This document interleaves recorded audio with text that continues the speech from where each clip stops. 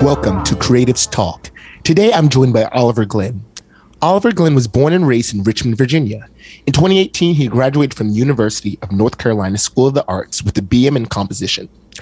In 2020, he completed his MA in jazz performance at Hunter College. Oliver is currently based in New York City, active as a performer and music educator. Oliver is passionate about the piano, jazz music, newly composed music, and the performing arts. Oliver has worked collaboratively with dancers, filmmakers, actors, and visual artists. He has released his EP titled Every Time I See Your Face in 2021. So to begin, can you tell us a little bit more about yourself, Oliver? Yeah, I've never been introduced like that before. I feel fancy.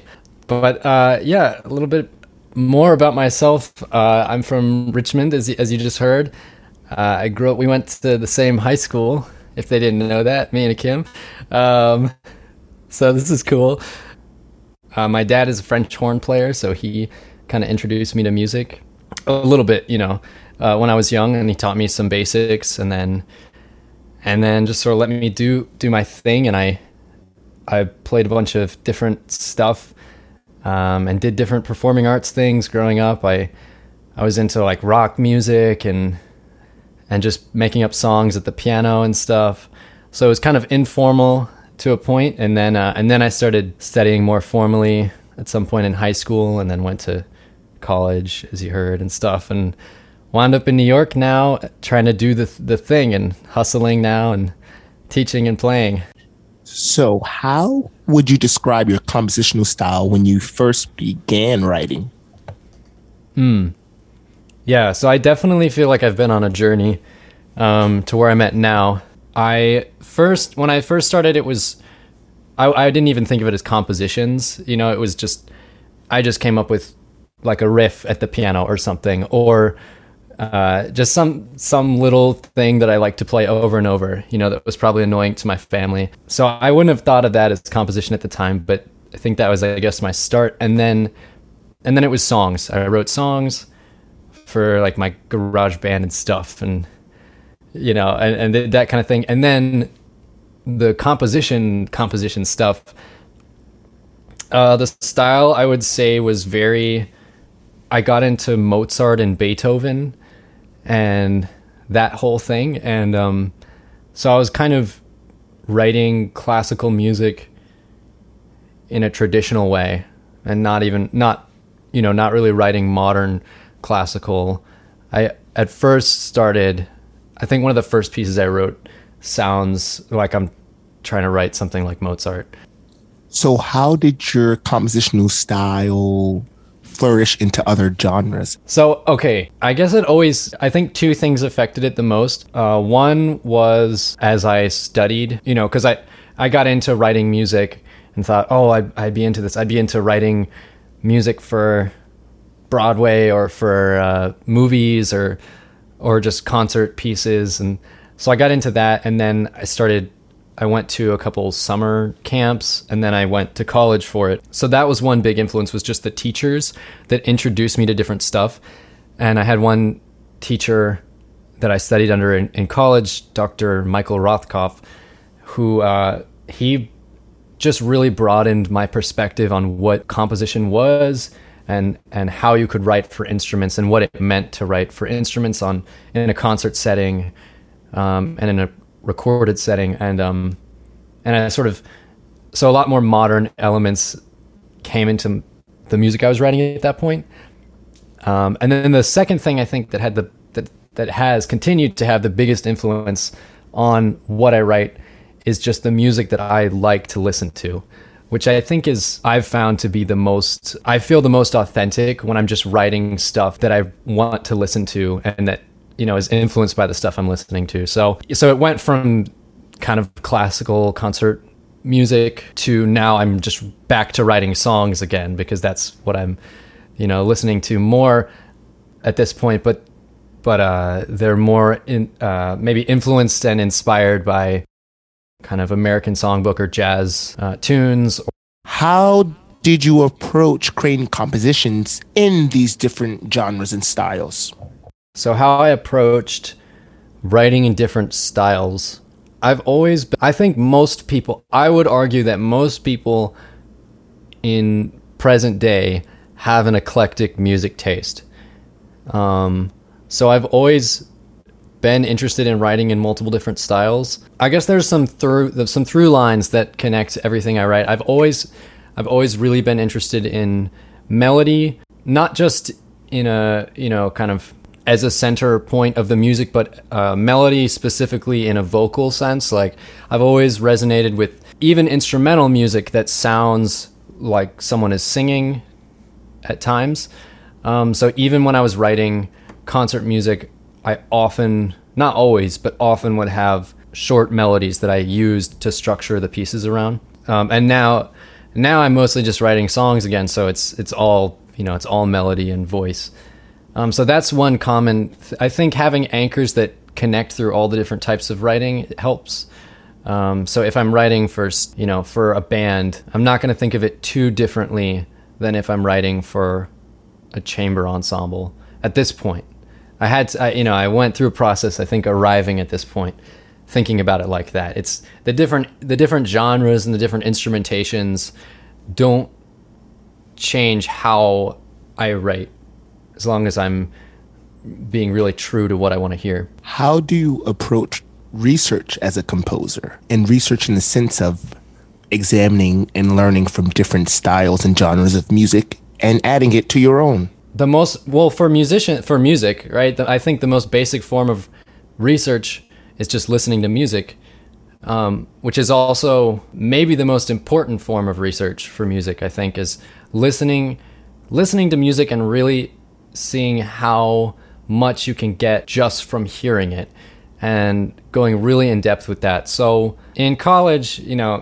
I keep jumping between my background in concert stuff. When I was studying in college, my professor would put on a piece of music, and he would intentionally pick stuff that was challenging to listen to or that was hard to understand. So really complicated stuff. And then we would listen to it, and then we would just talk about it, and he would say, okay, so what is happening here? And we would look at the score too. So we would do that kind of thing.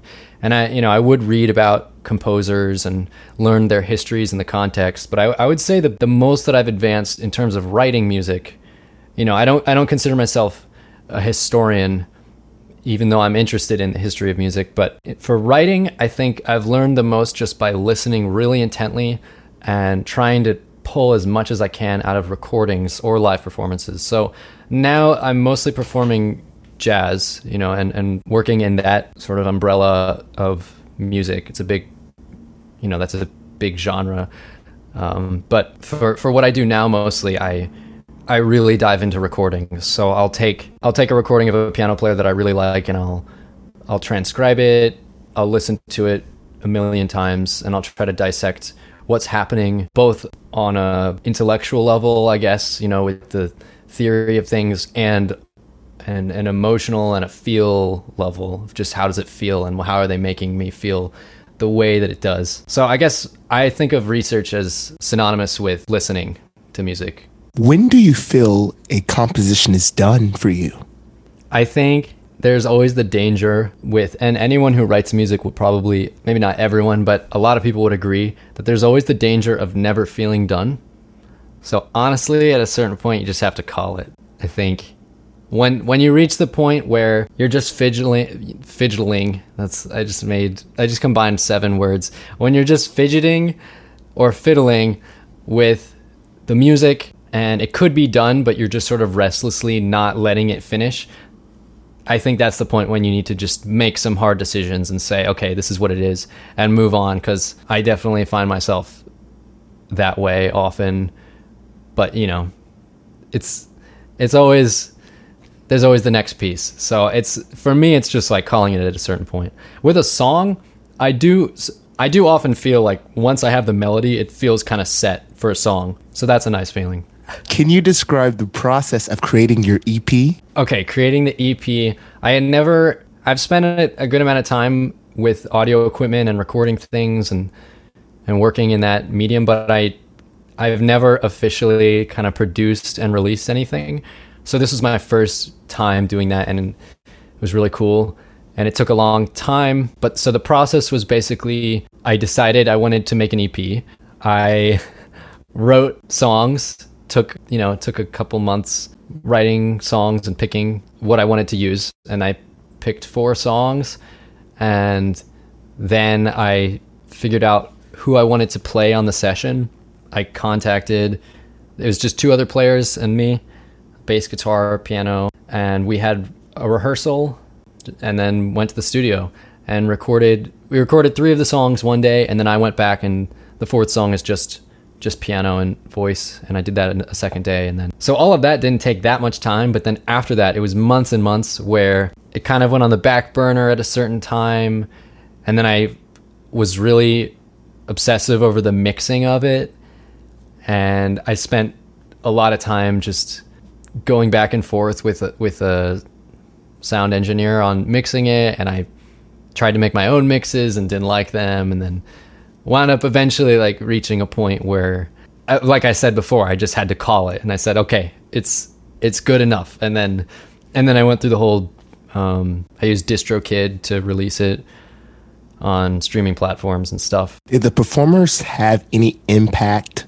on the composition? Yeah, definitely. So I mean, this was, even though they were my songs, I was sort of treating them like just tunes. They're just like so these were both jazz musicians that were joining me, and so all they had was a loose structure, really. It was just the lyrics, the melody, and a chord progression. And we had some stuff that we worked out, some hits and some specific things that we wanted to put in it, but a lot of it was the 3 of us collectively sort of improvising with the feeling set up by the songs. So they totally affected it. So I mean, they didn't affect the writing of the song, but the recording itself, they put in their unique stuff. Can you break down for us how you created one of the songs? All right, so let me just pick a song first. Okay, so this one I wrote last summer.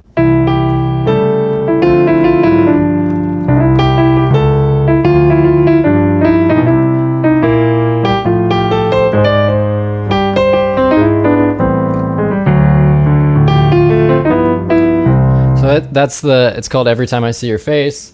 It's the title track. So I wrote, it's like I hope it's like a nice little song, and it's a simple form. It has an A section, it repeats, it's got a B section, and then it goes back to the A section in the end.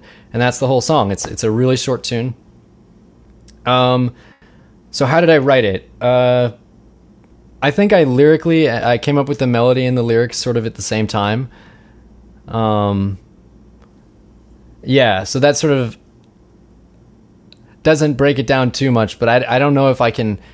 I'm trying to think through my process of how that actually happened. Well, I would say, okay, influences for this. I mean, what I was listening to a bunch at the time was like Randy Newman. I love Randy Newman and his kind of stuff, and Ray Charles.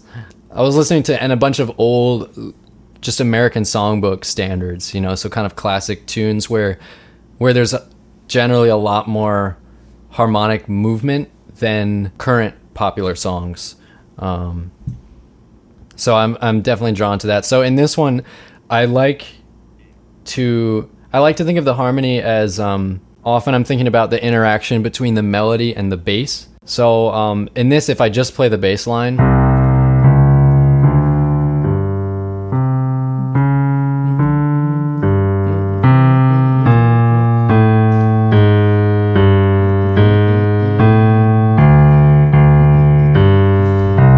so it's very like it it's I think it's satisfying to hear a bass line like that. It's this is kind of you hear this kind of thing often in jazz tunes, but so I'm kind of like walking. So the bass line is sort of like a melody, it's not just bass and then the next chord, so that's what kind of, I think that's one of the main things that gives it this sort of old school feeling is the moving bass line that's sort of treated like a melody itself below the melody, and then the harmony fills in. So I'll play the melody and I'll play that melody and the bass line together.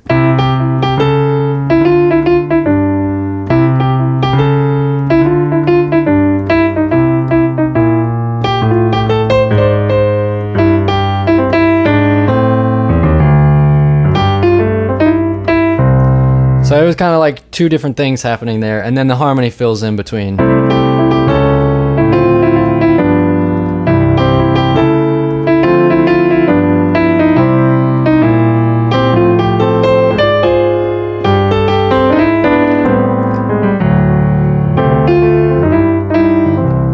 So how did this idea form? You know, this specific song. I don't know if it's about someone, but go to it. Yeah. Okay. All right. Well, this song is about my girlfriend. So I wrote it. We weren't dating at the time, but it was kind of like a meet cute sort of song. So I wrote it just as like I just wanted to write a nice song that sounded, happy and was like a feel good kind of love song, I guess. But it's not a love song in the, super dramatic way, the passion of the heart and soul. I mean, it's just, I just wanted it to be a sweet song. So hopefully that's how it turned out. So it's called Every Time I See Your Face. And basically the hook of it is, I always get this feeling every time I see your face, and I hope you feel the same.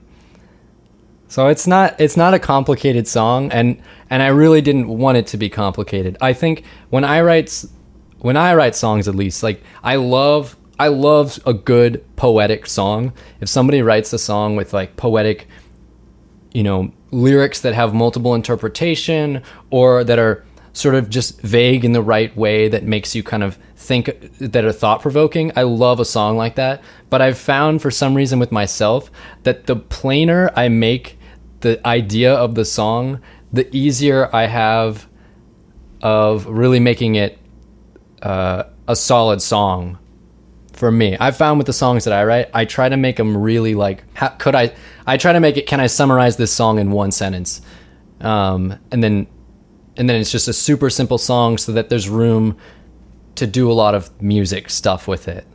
Well, okay, so for this one, so I definitely, the lyrics are important because they give the message, but it's almost like they give this nice message as a platform to then play and improvise over and have fun time with the music over. So that was my goal in writing this song.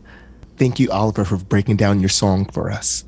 And if you wanted to find your EP and listen to some of your other works, where we might be able to find them? You can, on streaming services, you can find the EP on Spotify and Apple Music and all the stuff. And there's some other songs up there from like a Christmas EP. So you can find that stuff too. And then if you go to my website, you can also, which is oliverglynn.com, you can also go check out my YouTube channel, which I'll just upload stuff there sometimes, or I have a SoundCloud, which I put some recordings up as well. So those are the three places, basically: streaming and YouTube and SoundCloud. Thank you again, Oliver. Absolutely.